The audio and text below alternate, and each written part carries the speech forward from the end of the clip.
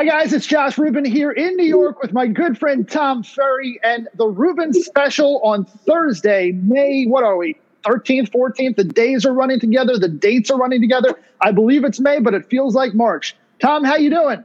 I'm doing outstanding, Josh. Thanks so much for having me on the show. I love the Rubin Special. Absolutely. So, Tom, we're going through an unprecedented time in our lives. Lots of markets are active. New York is operating in a little bit of a vacuum. I know you're in touch with some of the top real estate professionals from around the country, from the individual agent up to ownership. Would love to know your thoughts. Well, so Josh, I'm going to answer it differently. That opinions, everybody's got one. The challenge that I'm making for most people today is: Are you allowing the media and the headlines to basically control your mindset, or are you looking at the data, right? So I look every single day at a couple things. I look at, what are the transactions that are happening in every marketplace around the world? And, you know that because I've got exposure everywhere. What if I told you the top 10 cities throughout China right now, transactions for the month of April were as good, or in many cases better, than they were November of last year, and they were in the middle of a boom then. So you look at China as a good leading indicator for what's to come for us.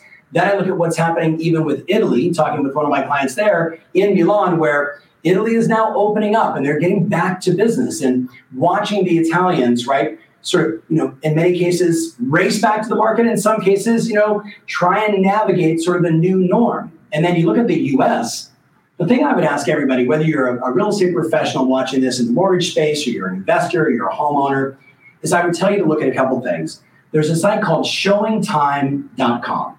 Showingtime.com tracks every state in the U.S. and 3 provinces in Canada. I think it's Ottawa and I think Calgary area, that region, Alberta, and Nova Scotia. And what it shows us, matter of fact, if you Google showingtime.com, impact of coronavirus, what you're going to see is the same thing all of us saw, which is the leading indicator of real estate success is how many buyers are out seeing apartments or houses. And around March 10th, Josh, it just fell off, right? It went so low that in many cases, we thought we'd never sell a house again. Well, if you look at all the trends, and you can go state by state, province by province, you're going to see that we're now zooming back this direction, and we're ahead of the baseline where we started on January. But you raise a really good point, Tom, in that we're seeing this almost checkmark-like recovery that Fred Peters from Warburg told us about the other day, and he was just looking at it locally. We don't have showing time because we don't have an MLS in Manhattan, but our friends all across the country, and Tom Toole yesterday was mentioning showing time. Look at the data. This is a great reflection of buyer interest and confidence because we have historically low mortgage interest rates. We have this V-shaped recovery in equity markets, which is giving everybody great confidence to move forward with their lives one step at a time. That's right. The other thing I would take a look at, certainly for the Manhattan marketplace, Josh, is when was the last time you looked at Google Trends and looked at, for example, apartments for sale, right? And I didn't get to Google it before this show because I was working with a group from Connecticut all the way down to Naples this morning. But I was showing them that you could literally go in and say, all right, into Google, click on trends. It says, what do you want to see the numbers for? And I put in homes for sale. And you could literally go back, the last hour, the last 4 hours, the last day, the last 7 days, all the way back to 2004 when they started. And what it shows you, Josh, is the number of people that are searching during that time period for homes for sale, apartments for sale, condos for sale, co-ops for sale. You can get the real-time data to know, that between interest rates, showings, searches, everything is showing us that we're racing back into the marketplace. The only challenge we have right now, and let me restate that, one of the bigger challenges we have right now, safety is always going to be the first thing to make sure that we navigate and take care of the buyer, the seller, the agents, everybody involved in the transaction always has to be first and foremost. The other challenge we have right now is there's simply not enough good product on the market. There's just not enough apartments and houses and condos for sale. And now I know some Manhattan brokers to say, wait a minute, we've been stuck. There's too many things on the market. I'm telling you, nationally, we don't have enough. And for what's to come, I would argue even in Manhattan, we don't have enough good product priced correctly to match the demand that's coming. Yeah, you raise a very good point that there are so many people on the sidelines as far as sellers are concerned because of their perceived uncertainty, and they don't want to step into a market that is a foundation of uncertainty. So then you're going to see buyers out there looking for this quality product as you described it, and they're going to find some things, onesies, twosies, threesies here and there, but everybody's going to be swarming for the new good stuff that's coming on the market because there's just not going to be enough inventory to go around in the next couple of months. And then by the time sellers realize, hey, this market is actually better than we expected, they're all going to be launching their listings in September, beginning of school year, post Labor Day as people come back. But guess what? People are going to be focused on the upcoming election. We're going to see a surge in volatility in the equity markets, and then we're going to go through this little bit of a quiet period in the fourth quarter, and then it's going to be the first quarter of 2021 before things start to normalize again. How do you see us getting through not only the summer months with this lack of quality inventory, as you described it, but also later into the third quarter, early in the fourth quarter when election uncertainty sets in? Yeah, the election is really going to be interesting this year. There's no doubt. The last one was one of the most tumultuous we've ever had. And I don't get political at all, Josh. It's just not how I roll. I kind of just bet on America is sort of my mindset. The reality is this next election is going to be even more intense. And when that happens, and you got two sides being so, politically against one another, there's no doubt that that's going to impact housing. It's going to impact the economy. So I know if I was trying to sell my apartment today or I was trying to sell my house today, I'd be trying to figure out how I can time it. Like, there's basically three questions for people that are actually in the market. If you're not in the market, the only one that matters is the first question. And that is, how is the market specifically? How much is my home worth?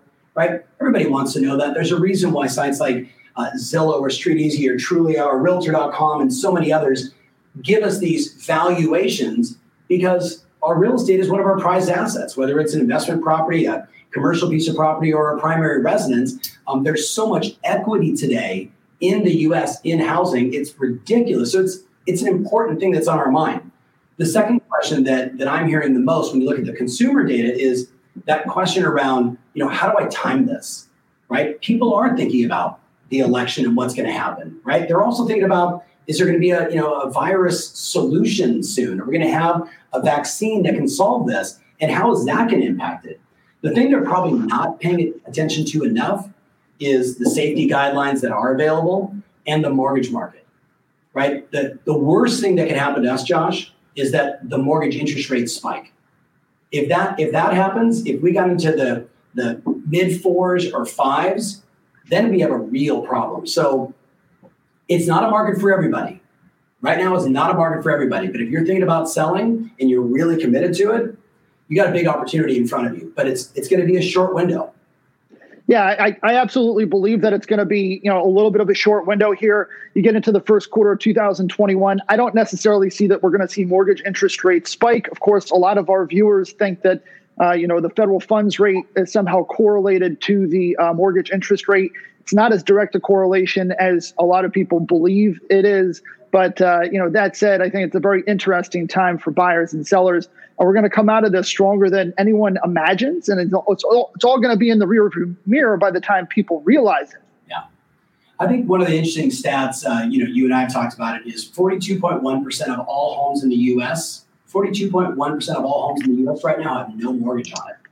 Think about that. And I don't want to misquote the number. I'm sure I probably have the stat here somewhere. I'm sorry, but if you, Josh, you should share the KCM stat around the percentage of homes and the equity inside it. The reality is, we're also not going into a situation like many people believe that the whole world's going to fall apart and housing's going to crash and it's 2007, 8, 9 again. We are absolutely in a health epidemic that has become a national crisis for our economy.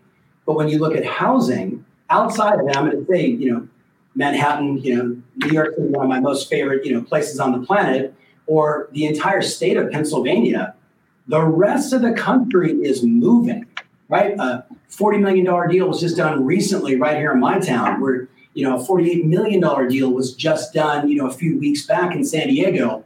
We're seeing nice, high quality product that's selling And if you get into the middle price range and lower end price range, it's multiple offers in almost every situation. So, I'm betting still on New York City making the turn, and I'm hopeful that that Pennsylvania makes real estate agents essential. Otherwise, they're really going to have a problem. Yeah, you raise a good point. Pennsylvania is the only state of the 50 United States that is not deeming real estate an essential business. What are your thoughts there, and the sort of thinking behind it, and where do you think Pennsylvania goes forward as a state? Well, I'm going to tell you again, trying not to be political, but I do think in some way it's political. I think it's such an important state for the next presidential cycle that it could be that. It certainly couldn't be the fact that real estate agents haven't figured out how to follow the National Association of Realtors Safety First guidelines. People know what to do, and you can see the demand. All you have to do is look at the stats in Pennsylvania. And look, Pittsburgh is pretty much open. So why isn't Philadelphia? There's just a lot of those questions. Josh, I don't get paid to think about that stuff, so I try not to focus there. I do try and focus on helping our clients that are there make the best of that situation, which means keeping their buyers and sellers informed and making sure that everybody is ready to go when it opens up, because it does have to open up. It's like New York City. It does have to open up at a certain point, and when it does, get ready. Yeah. One of our viewers just chimed in and said it's more dangerous to go to the grocery store than it is to show or look at a house. Yeah. Well, I tell you, I see Jay D'Alessandro is one of the greatest, team leaders in the country. Recognized as you are as, one of the top 1,000 agents in all of real estate out of 1.4 million. And he's saying, look, we're seeing multiple offers on a lot of homes in Northern Virginia, just outside of Washington, D.C., right? Like we're seeing it everywhere. So, look, we know it's different in Manhattan, right? I'm super mindful of that. I've got a lot of friends like you there. I know the difference of vertical living versus, getting in your car and driving to the suburbs from house to house. But it's going to open up, Josh. And when it does, it's going to be unbelievable. Yeah. Tom, you raised a very good point earlier, which is to say that more Americans have greater equity in their homes than ever before. So, we're not likely to see these forced sellers, peeling out of these $150,000, $200,000, $250,000 homes where they're putting 0 to 5% down. People are putting 20% or more down on these home purchases, and they're paying off their mortgages more rapidly than ever before. So, the likelihood that we see these forced sellers and this sort of housing-driven, softening market is highly unlikely. So, like I said, I'm actually probably more optimistic than most people because of the activity that we're seeing in markets like Northern Virginia, in markets like Dallas, in markets like Minnesota, where I know Melissa Peterson is, Orange County, where Timmy Smith is. So, I'm super pumped for this stay-at-home order to be lifted. I'm lining up, some nice inventory to bring on the market in the next few weeks, and I'm fairly optimistic. Tom, what would you tell our friends who have been home for the last 8 weeks, and they're sort of doom and gloom? Not that you and I are, but they're a little afraid of what's likely to face them on the other side of this. How do people get their mindsets right? So your mindset by definition is sort of what you believe to be true and real. And the challenge is, whether you're one of my 19-year-old sons who's, depressed because he got into his fraternity and he's a tennis player and the whole season's over and now I've got to sit in front of my computer and that negatively impacts him. Or, tragically, you might be someone that was, let go of your job, right? The reality is there are people that are facing some pretty challenging times right now. And what I would remind them all of, Josh, and I know, you with, your father, or you think about your grandparents. My father-in-law, born and raised in Boston, in a little town called Revere, like the first beach in the U.S. When Pearl Harbor happened, he and like 31 of his buddies raced down and signed up and joined the military. 30 of them joined the Navy, right? He ended up on the USS Cambria, and had that experience. My Uncle Frank, though, who's 96, alive today, living, I think in Somerville or right near there, in Massachusetts, for an extra $25, you know what he did? He became a paratrooper for $25 extra a month. Had no idea what that meant. But he was at my house. Now I was just with him in November. having dinner with them, 96. We refer to them as the greatest generation ever. Everybody during that time was doing their part, right? And whether it was, I think about my mother-in-law who was sewing, she wasn't wasn't married yet. She was working at 14, 15 years old, or I think about my father-in-law who joined the Navy, or my Uncle Frank, who on D-Day was, a paratrooper being landed and ended up 100 miles behind enemy lines in a plane that was, destroyed as he was, coming out of it. I look at that generation and I think about the sacrifices they made. I think about the leadership that they provided. And what I would say to people today is, you have to figure out what's going to drive you, right? You have to figure out that inside of all this, as hard as it may be, or as tragic as it may be, or as much as you're thriving right now, depending upon where you are. And I'm thinking more so, Josh, about the people that I wish I could reach out and talk to one-on-one, every single one of them, to help them get out of this, is you either see a light at the end of the tunnel or you see a train coming at you. And either way, you're right.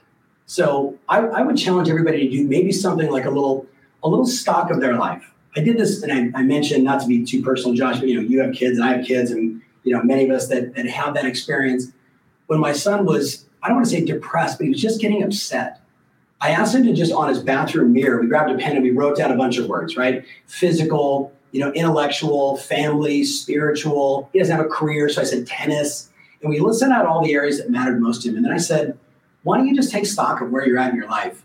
And he said, well, what do you mean? And I said, well, you're basically in one of three states: dis-ease, wellness, or greatness. And, it was interesting to watch a 19-year-old's perspective going through this, who said, well, tennis is in dis-ease because the courts are closed and I can't play, right? I'm dis-ease, right? Well, how are you doing intellectually? Well, I'm doing okay in my class. I'm like, well, are you doing well, like wellness, or are you doing greatness? He's like, no, I'm playing probably too many video games, wellness. I said, how about with the family? How you doing? He goes, oh, I have been avoiding you guys, and, I've been in my room probably a little too much. I'm like, well, is that dis-ease? What would mom say? Okay, dis-ease. And awareness is the first step of change. And I don't mean to be all, ranty, on your show here, but I would ask people to look at their lives and ask themselves, disease, wellness, greatness. And you have a choice. And that's not motivational. That is a choice you get to make. You can choose to say, hey, I might be in dis-ease, but you know what? If I'm out of a job, someone is hiring in your marketplace. It may not be work that you want, but some work is better than what my Uncle Frank went through. Here's a gun, go jump out of an airplane. I would tell you to get in action, to get out of complaint and get into action, to get back into the game as quickly as possible. Love that, Tom. And, it's all about a choice. It's all about your mindset. So you can choose to sit in front of a monitor and play these video games that disappear just as soon as you're done with them. Whether you won or lost doesn't really matter. That's a lot of kids equivalent to going out and playing with, building forts and, riding their bikes. And instead they're just, they're stationary in front of their monitors. That's not going to affect their mindset in a positive way long term. And we all have a choice to make, right? Do we become sedentary in front of our monitors, or do we become sedentary in front of the news cycle, or do we go out and we become active and get away from the news? We know that the news is very black and white, right? It's either bad or good. And today the news cycle is more bad than it is good. Shut it off. It's not going to do anything for you that's powerful in any way and productive and going to enable you to advance. You're just going to be stuck in that quagmire of, wow, this is the worst. People are dying. People are getting sick. It's all true. But you know what? There's a light at the other end of the tunnel. And at the other end of the tunnel, it's spring out. It's beautiful. Go for a walk. Go for a hike. Get together with somebody that you love or who loves you, or maybe you love each other. You're lucky enough that way. Get out there and just experience the positive that is available to us all. I love it. I'll tell you, Josh, I just saw a couple of the people that are on your show watching, friends of ours and longtime clients of mine. Big shout out to Joe from Chicago. Not only do I ride the Peloton bike with him and he just, cremates me, fantastic athlete. I would say to every agent out there watching right now, you have a database of customers that have relied on you as their resource, the person that they turn to when they're curious about what's going on in housing, or, hey, I heard that home sold. What did it sell for? What's going on? You're a piece of the fabric of their life. I would argue that right now, if you didn't go out today and answer the three big questions for people: how much is my home worth? Can it be done safely? How is the mortgage market impacting me? If you're not reaching out to schedule Zoom sessions or StreamYard sessions or phone calls or whatever it may be, that you're missing the mark of what matters most in a relationship, and that's trust, right? Josh, I know when you said, hey, I want to do this show, my first response was absolutely 100% yes. I'm super proud of you because you have hundreds of people every year that trust you to manage buying and selling real estate for them. And knowing you the way I know you, you're the first guy that will tell people, hey, you shouldn't transact based upon your situation, right? You're relationship-based, not transaction-based. And I would challenge everyone watching, especially if you're on the agent side or you're in the insurance business or mortgage business or any service business, that trust right now is either being established at a deeper level or it's being broken based upon your communication. So the more you communicate, the more you have empathy, the more you reach out to find out where people are at. And they're not broken. Don't fix them. Listen to them. Help them work through their issues. Help them find a job if that's what it takes. DJ, who you know down in Florida, we looked at the first batch of 710,000 Americans that lost their jobs. Almost 60% of them were servers and bartenders and working inside restaurants. He's a real estate broker in Jacksonville, Florida. He understands it because he came from that. He came out and said, hey, if you're in this industry or you got let off, if you've had any thoughts of real estate, I will sponsor you to help you get your real estate license. Like, that's a good example. Be the solution for as many people as you can, because coming out of this, Josh, trust is going to be either on steroids for the people that did it right, or you're going to be lost in the shuffle because there's just too much noise right now. Thoughts? Yeah.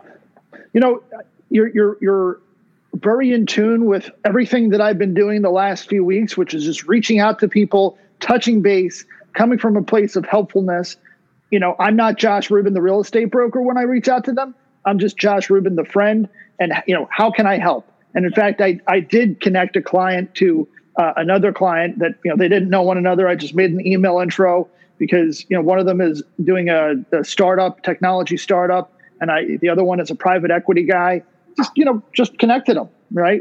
There's nothing in it for me. I don't want anything from it aside from, I told the private equity guy, I said, hey, whatever happens to this, is, good for you. It's good for him. I don't want it to impact our relationship whatsoever. I just thought that I could, help people. That's all.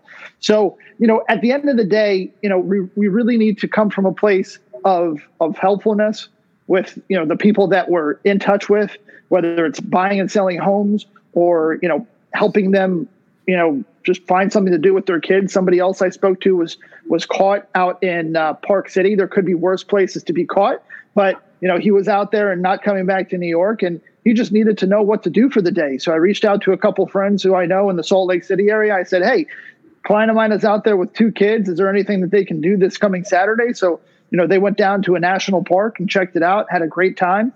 And, if it weren't for me, they would have just stayed inside in front of their screens all day. Yeah, that's a good move. I mean, I think at the end of the day, everyone watching, and I know I'm, looking down here, a lot of the people we know, I go back to that great Harvard study, the class that I'm sure everybody's heard about, books written about it on sustainable happiness. And to your point, Josh, the sustainable happiness at the end of the day boils down to basically 2 things. Am I learning and am I contributing? Am I learning? Am I giving back? And one sort of pro tip that I would challenge everybody, and the real estate industry knows, we launched a thing called Pivot. And if you look at Pivot, the goal was how do you help somebody navigate through this market as a real estate practitioner? How do you help them be more successful, deal with the challenges of going completely virtual? It's not unlike something like Masterclass or Udemy or Udemy. I think right now it's really important for people to be sharpening their axe, to be getting better at, the soft skills or maybe the hard skills. They're going to make you better coming out of this, because this is going to end, right? And when it ends, how the world's going to be right now, nobody really knows. But I know this, right? The skill of communication, the skill of empathy, the skill of understanding, whether it's engineering or the ability to negotiate today at a high level, all these skills are going to matter. And what this is really, shining the light on for a lot of entrepreneurs is maybe the deficits, if you will, the areas of weakness in their business. You look at Amazon, that's just, going off the charts. Why? Because Jeff Bezos for what now 22 years only has one focus: make the customer happy, make it easy for them to do what they want to do on their phone. He's notorious for firing senior executives or causing them to leave because they believed the customer experience was one way, and he would check it himself with what, I don't even know, 600,000 employees. I would just ask everybody out there, what have you done to improve your skills during this time? That was the challenge I had for my 19 and now about to be 21-year-old son. How are you going to get better so you can make a difference for more people coming out of this? It's an interesting point that you raise. It's really about making a difference for people, right? Whether you're driving a bus, whether you're collecting trash, whether you're driving a train, waiting a table, selling a house, driving an Uber or driving a taxi, or knitting a sweater. It's about what we can do for others, right? So it's not really about what others can do for us. It's about what we do for others. And that's why I find that the more that I reach out and try to help more people, the more likely it is that the universe comes back to me in a positive way. I'll never forget, one time you and I were sitting down to dinner and I said, Tom, it's amazing how my business does better when I reach out more. And what I meant by that was not necessarily reaching out to my sphere or the 5 or 10 buyers or my active sellers, but when I reach out to new people, when I reach out to for sale by owners, when I reach out to expireds, when I reach out to prospective sellers who didn't list and who just kind of went dark on me, next thing you know, I get more inbound leads. I get more people from my sphere contacting me. I get more people contacting me from my mailings. So it's just amazing what happens when you just have the right mindset. And we can sort of block ourselves from, being who we know we are to catapulting us into who we can become. Yeah, there's no doubt. I mean, it's, the old metaphor is, if you shake an apple tree, somewhere an apple's going to fall. It may not be the one that you were looking at and trying to get to. But again, you bring up the right point, which is, I've been just always a huge advocate of know what it is that you want, create your action plan, and then go at it every single day. I mean, if there was an easy way to be successful, I think I would be trying to teach that, right? What I've known for the 31 years of my professional career is it's a giant button that has 4 letters on it, work. And if you want to go 8, hard work. And you push that sucker every single day and good things happen. So again, I would stress for everybody out there watching, if you're in the sales business, it's really clear. It's probably 2 times the work for the same result, right? Josh's mindset is right. The more you just say, I want to make a difference. I want to help. I'm not calling just to sell you a widget or try and get you to sell your home, but I want to make a difference. Good things always come out of that. And then because you're a great negotiator, because you're a great marketeer, because you think outside of the box, those that want to transact are going to transact and have a beautiful experience. I just challenge everybody right now. Like, I think I've had 3 days off since this hit. And, for us, we're 9 weeks and 2 days since, 350 of us in our organization, ended up working remote. And I got to tell you, the hard work is paying off. The more phone calls you make, the more people you reach out to, the better the content you produce. It always pays off. It doesn't always show up, Josh, to your point, the way I thought it would. Hey, I'm, calling this person and I really want to help solve this problem. And then somebody else calls and says, hey, Ferry, I want to use your time for this. That happens to me all the time as well. But the thing I want to stress is for a lot of us out there, we've been in a 10.5 to 11-year bull market. The housing industry, really since 2010, has just been going like this, right? 2009, depending upon where you are, 2011, depending on where you are, but it's been going like this. And you know what? For a lot of people, it got really easy. And I would challenge you right now to roll up your sleeves and do the tough stuff, do the gritty stuff, do the stuff that most people aren't willing to do. Because when you do that and you come out of this, you're going to be so far ahead of everybody. It won't even make sense how far ahead you'll be. You know, Josh, I was the first to say in the real estate industry with 1.4 million agents, I believe that 70% of them furloughed themselves and took an 8 or 9 week unpaid vacation. Right? You raise a good point there, Tom, and something you said the other day really resonated with me, which is when we're following up with buyers, when we're following up with sellers, and they have other things going on in their life. They're not saying don't call me. They're just saying not right now. And we tend to overthink that and treat it like, somebody who, we feel doesn't want to date us. So we stop calling after the first or second call. Those who have tuned into, our broadcast here this week have heard me say time and time again that we have to perpetually follow up. We have to have a specific program in mind and do not stop unless one of two things happens. Either they tell us, do not call me again, and they essentially tap out, or they've either bought or sold something.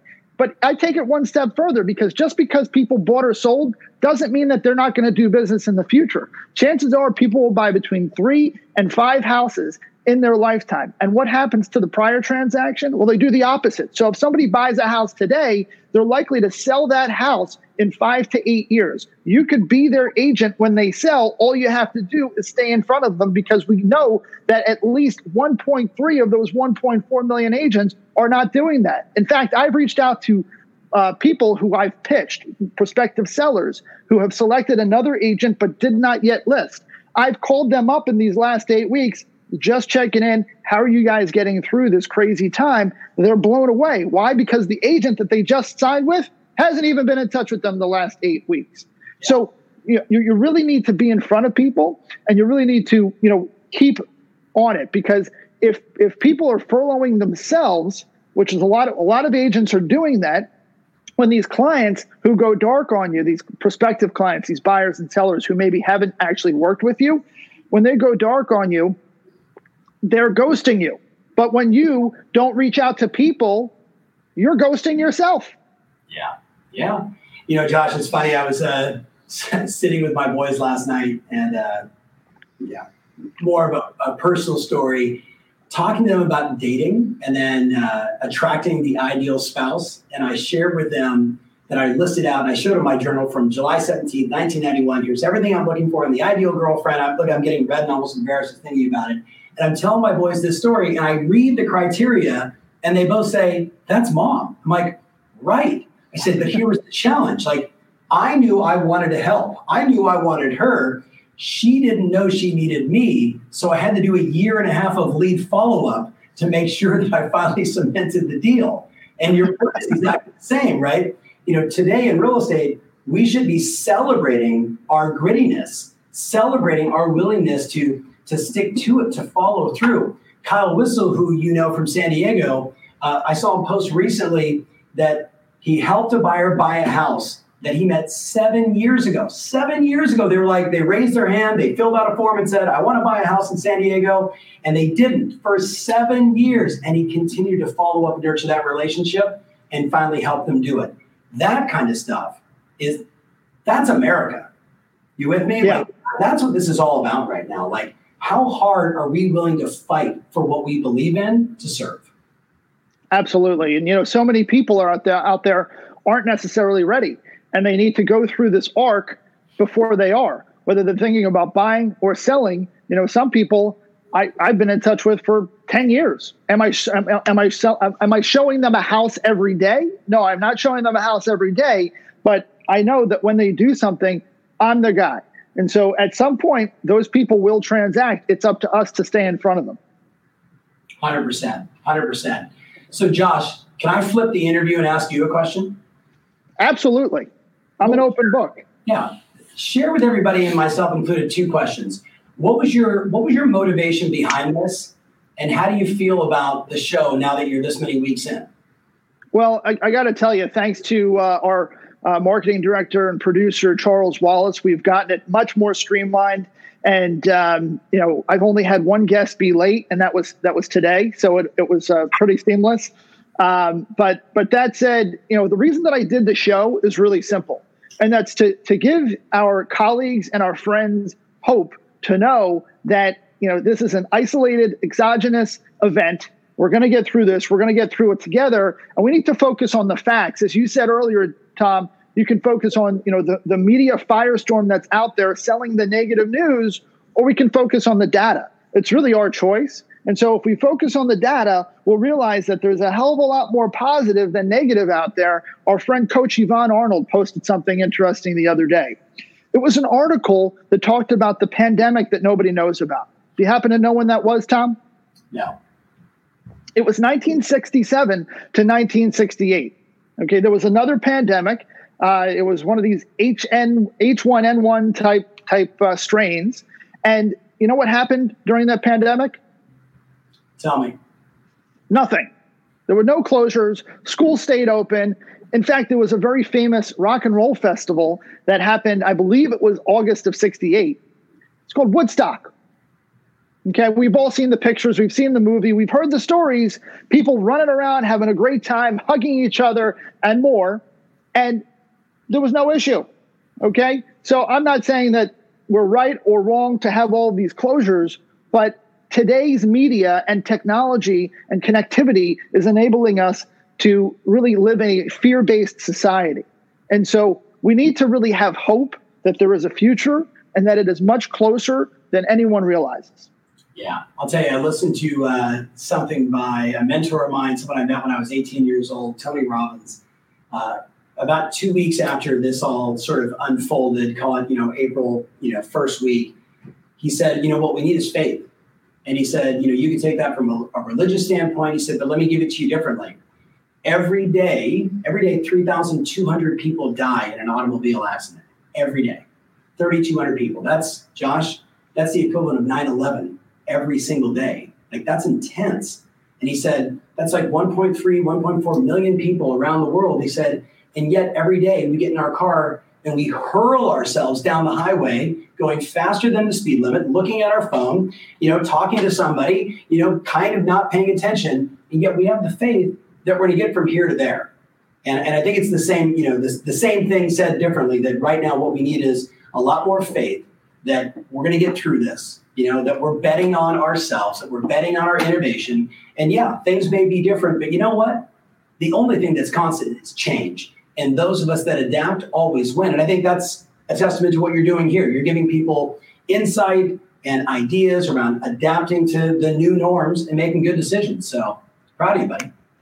Well, I appreciate that, Tom. And I can only imagine what the American public would think if it were broad headlines, national news, another 3,000 people died today in automobile accidents. No one would want to get into a car. But instead, we're an economy that's largely based on the automobile industry. So that's sort of, shoved under the rug a little bit. And no one really realizes just how dangerous it is to drive their car. But, we need to put one foot in front of the other. So with that, Tom, last question for you. I've known you for about 10, 11 years now. You've certainly helped me grow my business exponentially. I know you've helped thousands of others because I've seen the people stand up in the crowds at the various conferences that you've invited me to around the country to talk about the change that you've enabled them to make both personally and professionally. So last question for you. I've known you for a long time, but is there any hidden talent that you have? I wish I was a DJ like you, because I do watch you on Facebook. Spinning. Based upon the bruises and cuts I have on my arms, skateboarding is no longer something that I'm all that good at. I think my superpower is probably listening. I can listen like nobody's business and really listen between the lines. But I think you probably knew that. Yeah, I don't know. Maybe it's definitely not my ability to barbecue. You know that. Kind of horrible in that category. Yeah, I don't think so, partner. Sorry, probably didn't want to, end on such a low note. It's definitely not skateboarding because I am beat up right now. My wrist is busted up and I got cuts all up and down my arm. No kidding. But I'm 50 and I still love skateboarding. Who was it that encouraged you to get back on a deck? That would be my sons, as they were like, "Hey, we're going to go paddleboarding." And I was like, "Paddleboarding?" Grab my Sector skateboard off and right down the way and stumble crash. Here we go. But you know what? Hey, I'm still going to get on that skateboard. We all get beat up. When we get beat up, we learn lessons, and that's what keeps us all moving forward with a little more wisdom. That's a great metaphor we'll leave on, Tom, is that we can fall, but it's really a matter of those who get back up and what they do with the knowledge of that fall that enables us to move forward with greater success and confidence. So with that, everybody, Tom Ferry from Tom Ferry, your coach out in California. Thanks so much for joining us today, Tom. Thanks, Josh. Appreciate you, my friend. And thanks for everybody out there watching. Keep up the good work. Stay gritty, keep moving forward, and have a lot more faith.